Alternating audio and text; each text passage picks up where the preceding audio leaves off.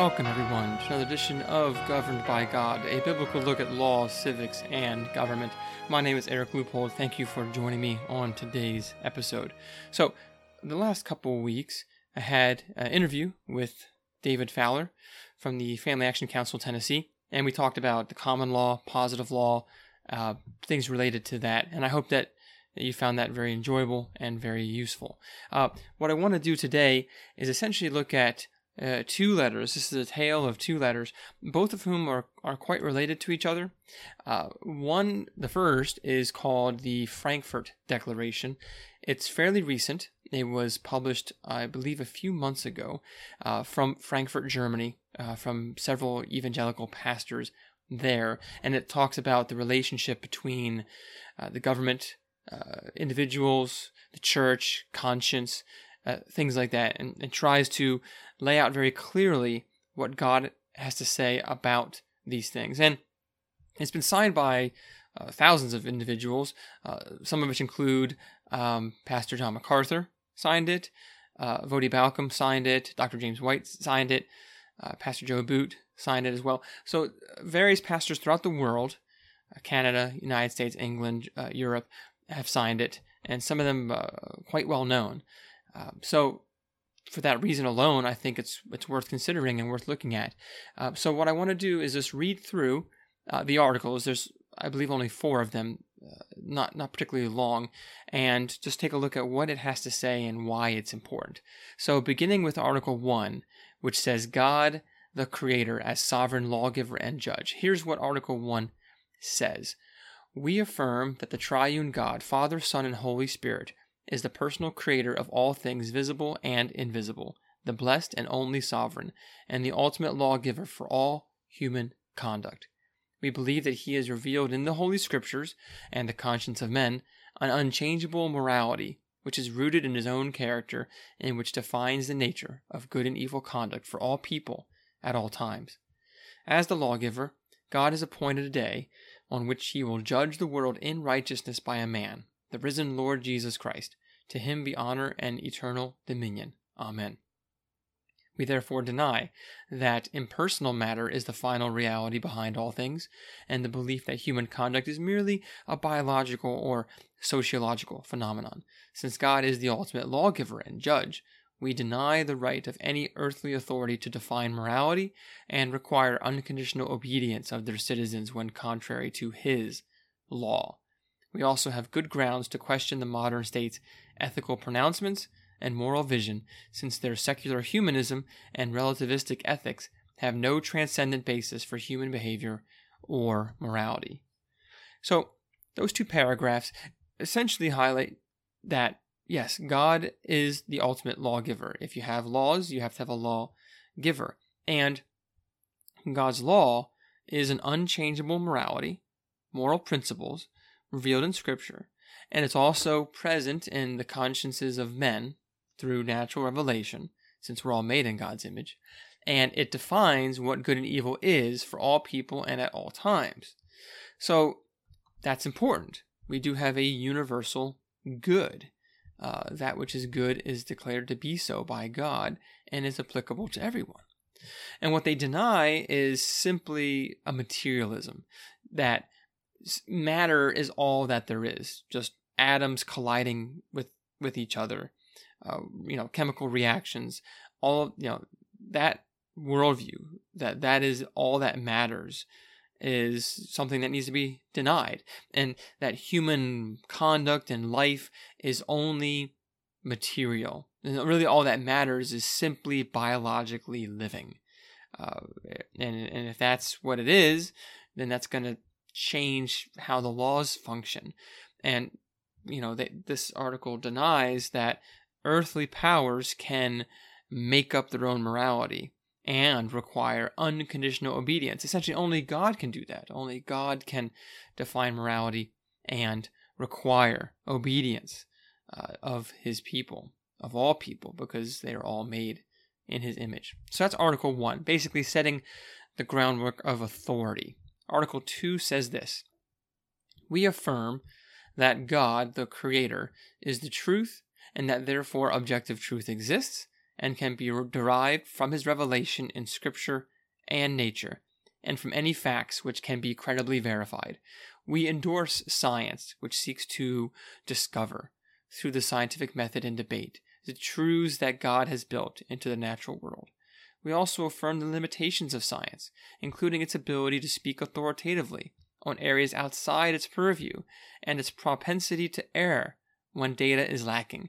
Since man has fallen into sin, we further affirm that all his thoughts, deductions, and institutions contain degrees of corruption, which tend to distort, manipulate, or suppress the truth.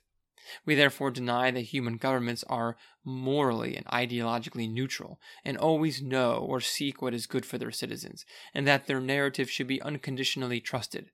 We reject any deception, fear-mongering, propagandizing, and indoctrination by the state and mass media, and all reporting on critical world issues which is premature, selective, or ideologically manipulative. We further reject the assertions of any so-called scientific consensus, which abandons the scientific method and ignores or suppresses the concerns of dissident voices. We likewise reject scientism, since, even when scientific findings correctly describe a particular phenomenon, they cannot adequately and normatively address complex social realities or prescribe policies that have ethical implications. So there's a lot there, but the first part simply affirms that we aren't science deniers. Christians do believe in science, and in fact, it is the Christian worldview that allows for science. Science simply is rooted in the Latin word, I believe it's scientia. It simply, in its original meaning, just means knowledge. That's really what it is. It's knowledge. So when we are doing science, we can do science because we believe that the world was designed a certain way and has certain rules that it follows. If everything is changing, if the laws of gravity change tomorrow, if the sun does not rise tomorrow, if fire does not burn tomorrow, if everything changes, then you can't do science. You can only do science because you believe that the laws of nature will continue to exist tomorrow, and that you can do repetitive experiments, and you can control for variables because variables are similar in how they function day after day after day. So that's why we can do science. And science, of course, has its limitations because, technically speaking, if you're engaging in a scientific method, you have to be able to test or verify or engage in some kind of practice that sees the results. But there are some areas of knowledge that cannot be tested like that. An example would be history. So you can use things, you can use tools of science like archaeology to study history, but to truly know history, you cannot repeat the experiment. You cannot go back and do it again. So history, there is knowledge there, but it cannot be, as you would say, proven scientifically. Same is true for philosophy. Those things also cannot be proven scientifically through some kind of measurable material experimentation, the laws of logic, things like that. So there are areas that science cannot tell us anything. And in the second portion of this article talks about rejecting scientism. Now, scientism is a religion of science. The idea that science tells you how to live your life. And so that last statement there that is written in the article, it basically highlights the problem between what's called the is-ought fallacy. Now, this was a fallacy that I believe was articulated most clearly by David Hume, who was an atheist, or is typically described as an atheist philosopher of the Enlightenment. But David Hume argued that simply because something is a certain way doesn't mean it ought to be that way. And you can't just bridge the gap. So science can describe things. It can tell you how things function. So, for example, science might tell you that fire burns or that things melt at a certain temperature. Or science might also tell you that it takes a man and a woman together to have a baby. But that just is describing things. That does not say what it ought to be. And so science cannot tell you the ought. I think one currently living Christian philosopher, his name is John Lennox, and he debated Richard Dawkins. And Lennox made the argument that science can tell you that putting cyanide in your grandmother's tea will kill her, but it can't tell you that it's wrong to do that. And that's true. There are limitations to science, including the ought. You can't bridge the gap from the is to the ought arbitrarily like that. So that's essentially Article 2. So Article 3 says this: we affirm that every human being is created in the image and likeness of God, and therefore has inherent dignity and worth, along with certain inalienable rights and liberties requisite for a proper human life. These rights and liberties include the right to corporate worship, personal and in-person relationships, vocational employments, and participation in the important events of human life, such as the right to comfort the sick and the dying, especially of one's own family, to attend funerals, to witness the birth of one's child, to marry in a public gathering, to fellowship and eat together with others, and to engage in honorable work. We also affirm that governments should recognize that each individual is responsible for their own bodily well-being and should protect the right to personal, medical self-determination. We therefore deny the dehumanizing actions of a governmental authority or any other institution to subject any person to psychological manipulation and intimidation. This includes fostering suspicion of others by portraying them as potential threats to the common and individual good. We likewise oppose the state's mandating of medical decisions for its citizens and the criminalizing and forced segregation, vocational disempowerment, and any other deprivation of rights of persons who choose not to comply with their government's medical policies. We thus reject all forms of medical coercion and any restrictions on individual freedoms for people who are not infected with any contagious, life-threatening disease. This includes the implementation of vaccine passes, social distancing, or mask wearing as a general prerequisite for access to public places or for participation in work or social life. Global trends toward transhumanism and technological surveillance and control over human beings we also oppose, since they undermine the human agency which is so fundamental to our God-given calling to live as image bearers. So, the first paragraph. Everyone is made in God's image, and that's why we do have inherent dignity and worth. And of course, if we're just a bunch of matter, random atoms colliding with each other, the result of random processes, then there are no inherent rights or liberties. I mean, that doesn't make any sense. The universe doesn't care about your rights and your liberties, and certainly lions don't value the rights of the gazelles or anything like that. It's just, that's it. It's just, nature's painful. Life is tough. People die. The strong rule the weak, and that's the way it is. And there are no rights and liberties if that is indeed the case. But we believe in Scripture. We believe in God and God's Word as revealed in Scripture. So we believe that there are rights. God has commanded and expects people to worship Him. He expects people to be in relationship with each other, to take care of one's family.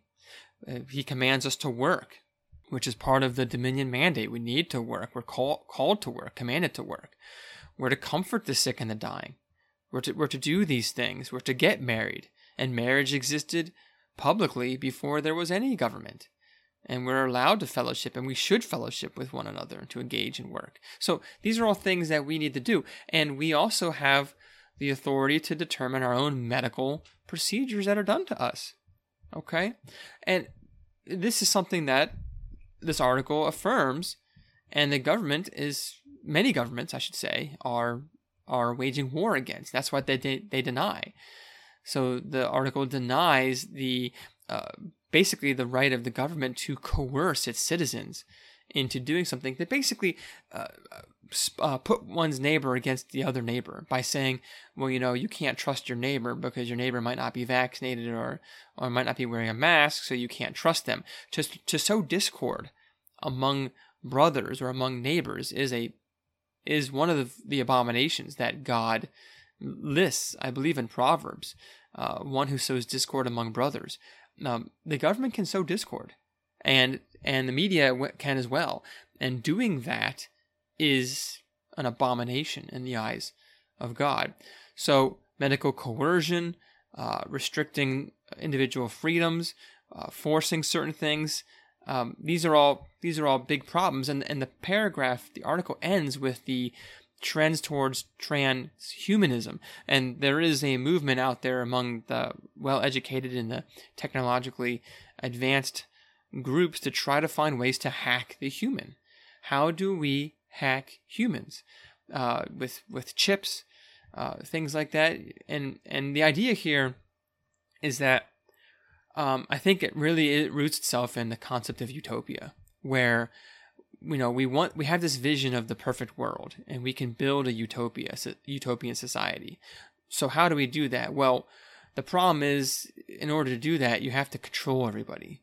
You have to make sure that everybody follows the rules and fits in line, or else the utopian society will never happen. It'll fail. Getting rid of the family is one of those steps, and that goes back to even Plato talks about in his Republic. Getting rid of the human family, because it's unpredictable. You have parents and children, and these parents are teaching the children without the express permission of the government, of the state. That is a risk for disunity, for not reaching utopia. Well, the same can be said for individual freedoms. So each person is a variable that isn't really trustworthy. And it's too much of a variable for the utopia to work. We need the individual humans to be under control. So you need to watch them. You need to control them. You need to hack them. And if they're just matter, if we're purely matter, well, we can be changed. So that's Article 3.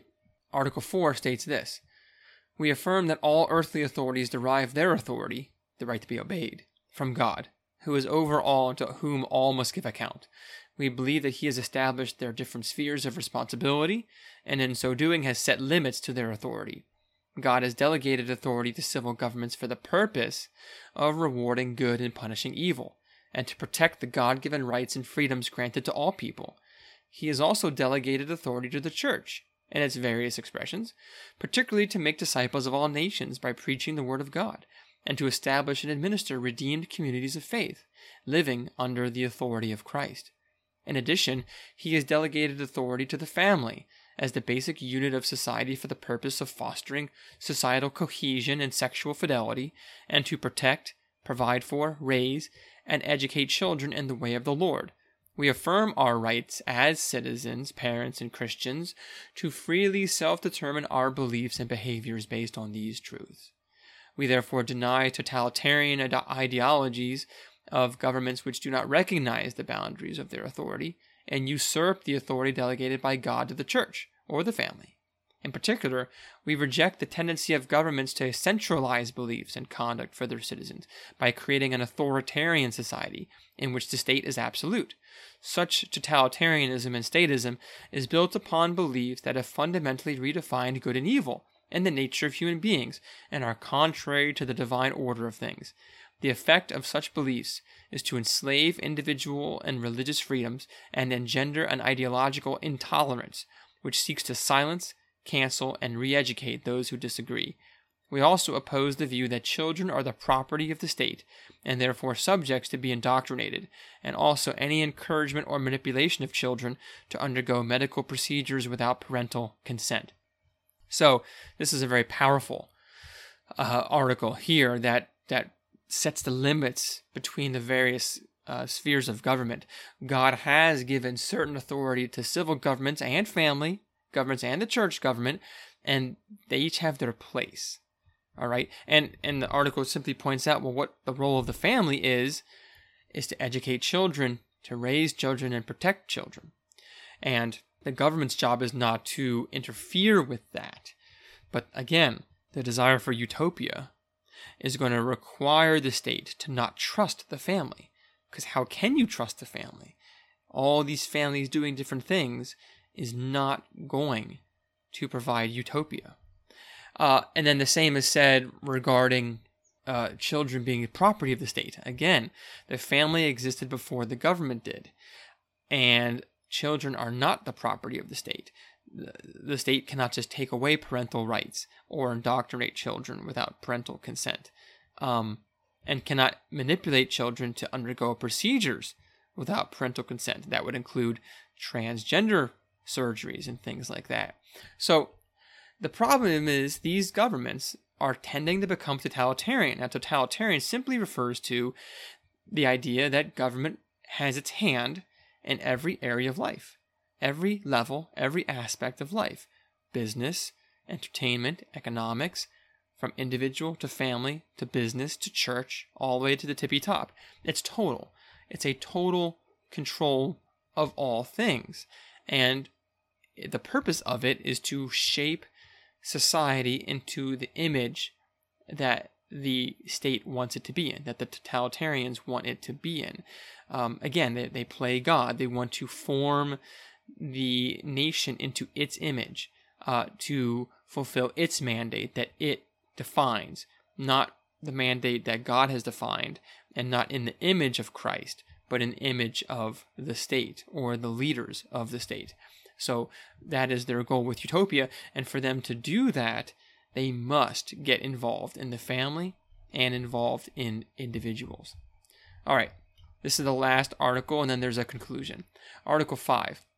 We affirm that the Church of the Lord Jesus Christ belongs to Him at the cost of His life, and that it is accountable to Him alone in all matters of faith and practice.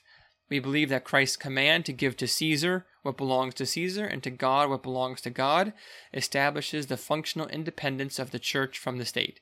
We believe that Christ, who is Lord over all, calls all without distinction of any kind to freely and regularly gather together in His name in local congregations to seek and serve Him in truth and love. We further affirm that the activities of the local church, insofar as they are essential acts of worship, are to be regulated by Christ alone. We therefore deny that any other authority has jurisdiction over the church to regulate any of its affairs in matters of faith and practice, or to relegate its activities to a non-essential status. We thus repudiate all actions of the state that impose coercive measures over the church and criminalize, inhibit, or regulate any of its activities which are undertaken as acts of service toward its Lord. Lastly, we resist the trend of digital platforms in Christian worship and ministry to become substitutes for congregational and in-person ministry, which are essential to our faith. So there again, highlights the authority of Christ, particularly because He paid for the church with His life, and that Jesus is the one that sets the boundary between what belongs to Caesar and what belongs to God. Now, this is also important, that essential acts of worship are to be regulated by Christ alone, not the state. The state can't tell you whether to sing or not, whether to have communion or not, whether to preach or not, or how long your services need to be. For that to happen is for the state to step into the authority of Christ, which it does not have. Another one that's very interesting is that the state can't describe worship as non-essential, or the church as non-essential. And this is important because from a materialistic worldview, if you truly believe that life is just about material living, it's just about the 80 years that we breathe here on earth, and we're just a bunch of atoms colliding, there's nothing spiritual about us. If you believe that, then the church is nothing more than an entertainment club or a social club. It's not essential. It really isn't. And they truly believe that. I mean, I know it's hard for us as Christians to say, what, you really believe that? But no, they truly do believe that. If you only subscribe to materialism and naturalism, the church is not necessary. If you got rid of the church, life would go on. Because life is only material. That's what they believe. So I bet you they can't even understand why we care so much about the First Amendment or the freedom of worship. All right, we'll end with the conclusion here of the statement. It says this: We commend and express our gratitude to those civil authorities who respect the essential nature of these Christian beliefs and practices and who have a high regard for individual and religious freedoms. To those civil authorities who have disregarded these freedoms, we call on you to repent and to become again the protectors of liberty and of the rights that God has given to all men, lest in the abuse of your God-given authority you become liable to God's wrath. To those who desire to compel us to obey the secular state rather than God, we respectfully but firmly say, like the 3 Hebrews who refused to worship Nebuchadnezzar's golden statue, we have no need to answer you in this matter. The God we serve is able to save us from you, and he will rescue us from your hand. But even if he does not, we want you to know that we will not serve your gods or worship the idols you have set up. To our brothers and sisters in Christ around the world, we say, be strong and courageous, do not be frightened, and do not be dismayed, for the Lord your God is with you wherever you go. It appears that the world may well be entering a time of testing, not only for the church, but for everyone who believes in freedom and who opposes tyranny. Let us stand with those who are hard-pressed, arrested, or forcefully isolated, because they have chosen to do what is right. Let us stand in solidarity with those whose churches are forcefully closed or who are exiled from their congregations. Let us help and support in practical ways those who are fined or have to forfeit their employment for the sake of Christ. And we ask our brothers and sisters who have lived under persecution all their lives to pray for us, that God would give us the grace to bless those who persecute us and to pray for them, that God would give us the courage to stand firm in our faith as his witnesses, and that he, who is Lord over all, would give us the strength to remain faithful and persevere to the end. Amen. So, that is the Frankfurt Declaration.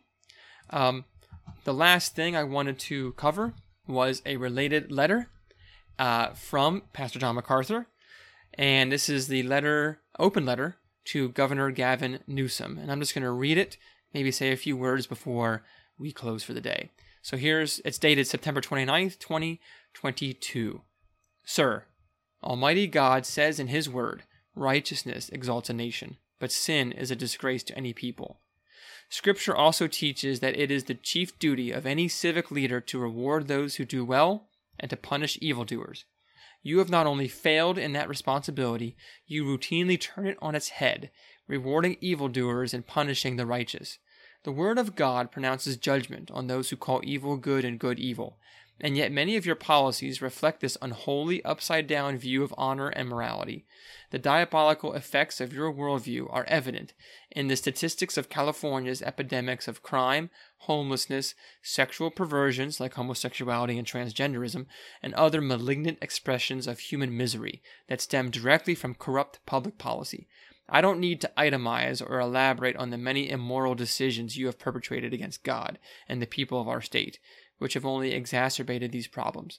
Nevertheless, my goal in writing is not to contend with your politics, but rather to plead with you to hear and heed what the Word of God says to men in your position. Let all kings bow down before him, all nations serve him. Psalm 72:11. He who rules over men righteously, who rules in the fear of God, is as the light of the morning when the sun rises. 2 Samuel 23, verses 3-4. It is an abomination for kings to commit wicked acts, for a throne is established on righteousness. Proverbs 16:12. What God said to Cyrus is a truth you should take to heart. I am the Lord, and there is no other. Besides me there is no God. I will gird you, though you have not known me, that men may know from the rising to the setting of the sun that there is no one besides me. I am the Lord, and there is no other. Isaiah 45, verses 5-6. In mid-September, you revealed to the entire nation how thoroughly rebellious against God you are when you sponsored billboards across America promoting the slaughter of children, whom he creates in the womb. You further compounded the wickedness of that murderous campaign with a reprehensible act of gross blasphemy, quoting the very words of Jesus from Mark 12:31, as if you could somehow twist his meaning and arrogate his name in favor of butchering unborn infants. You use the name and the words of Christ to promote the credo of Moloch, Leviticus 20, verses 1-5. It would be hard to imagine a greater sacrilege. Furthermore, you chose words from the lips of Jesus without admitting that in the same moment he gave the greatest commandment.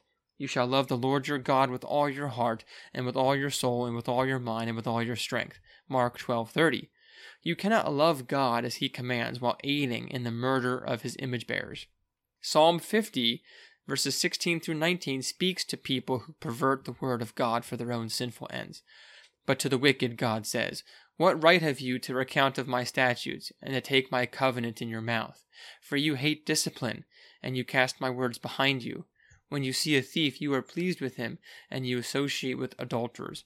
You let your mouth loose in evil, and you harness your tongue for deceit." My concern, Governor Newsom, is that your own soul lies in grave eternal peril. Each one of us will give an account of himself to God.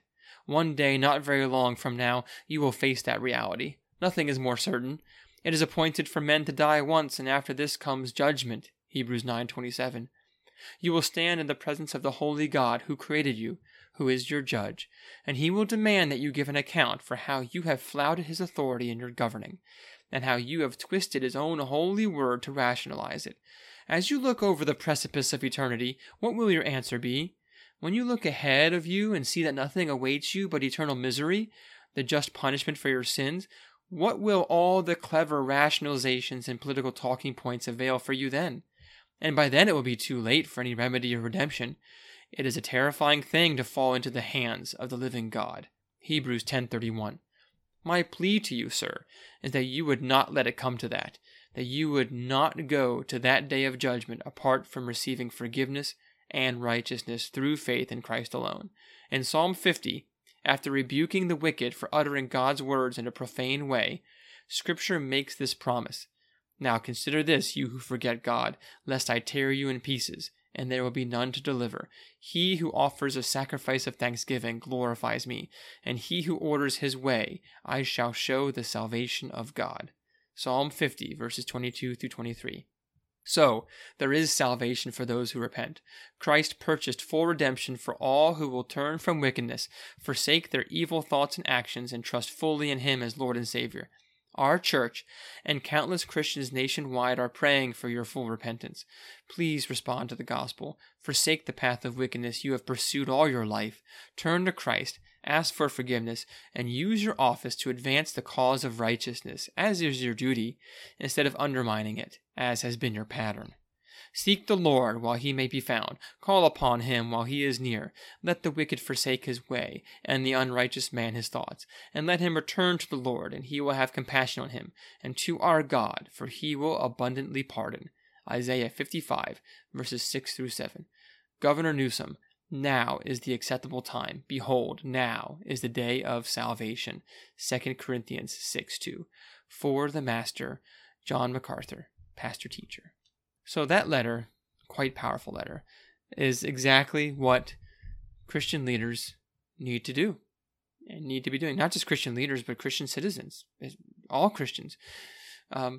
Like John the Baptist, like Daniel, like his three friends, like Paul when he stood before Governor Felix, we have an obligation to say something. If we truly love our neighbor, we will speak up for them when their rights are being trampled.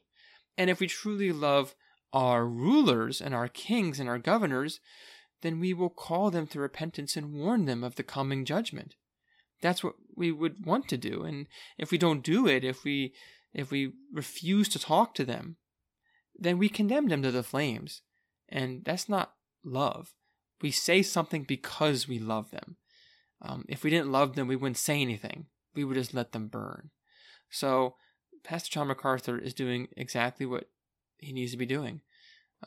Governor Newsom, he is taking the words of the Lord and twisting them for sin. I mean, it really is satanic. It really is evil. It also goes to show, though, that every ruler wants to be legitimate, and everybody wants some kind of legitimacy or affirmation from a spiritual authority. What I'm saying is we're not truly materialistic. If all we were was just a bunch of atoms, and if you truly believed in evolutionary theory, then there's no reason to quote Jesus. It's just one man's opinion. So for Governor Newsom to spend the money to put a religious spin on his beliefs goes to show that we're all made in God's image. We're all religious in a sense, and we all want our actions to be justified, and we appeal to some kind of a divine authority to do that. It just so happens that Newsom is following after the pattern of Satan, where God's word is twisted and is flipped on its head to promote evil rather than good. Just as Satan said to the woman in the garden, did God really say? And so in the same sentence, in the same way, Governor Newsom is doing the same thing. What did God say by love your neighbor? Here's what he said: love your neighbor by killing your neighbor, by murdering the baby in the womb, who is also your neighbor. He doesn't point that part out. He leaves that part out, conveniently. But it is a truly wicked thing to try to co-opt the words of Christ and twist them to be used for the devil's purposes. And that's what the devil does, though. That's what he's always done. And he'll continue to do that. And he did that when he tempted Jesus in the wilderness. Quoted scripture. He ripped it out of context. That's what he does. He's a father of lies. And so our job is to speak the truth as Christians and to call out the lies when we hear them.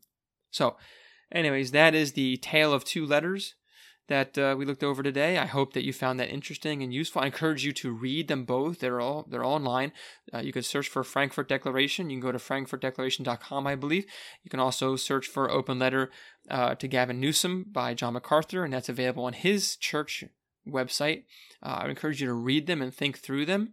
And if you're so inclined to sign the Frankfurt Declaration, I would encourage you to do so. So with that, if you have any questions, feel free to email me at thegbgpodcast@gmail.com or go on Facebook, Twitter, Instagram, and message me there. I'm happy to respond to any of your comments or cover any topics that you want to hear about. Again, thank you for tuning in, and until next time, take care and God bless.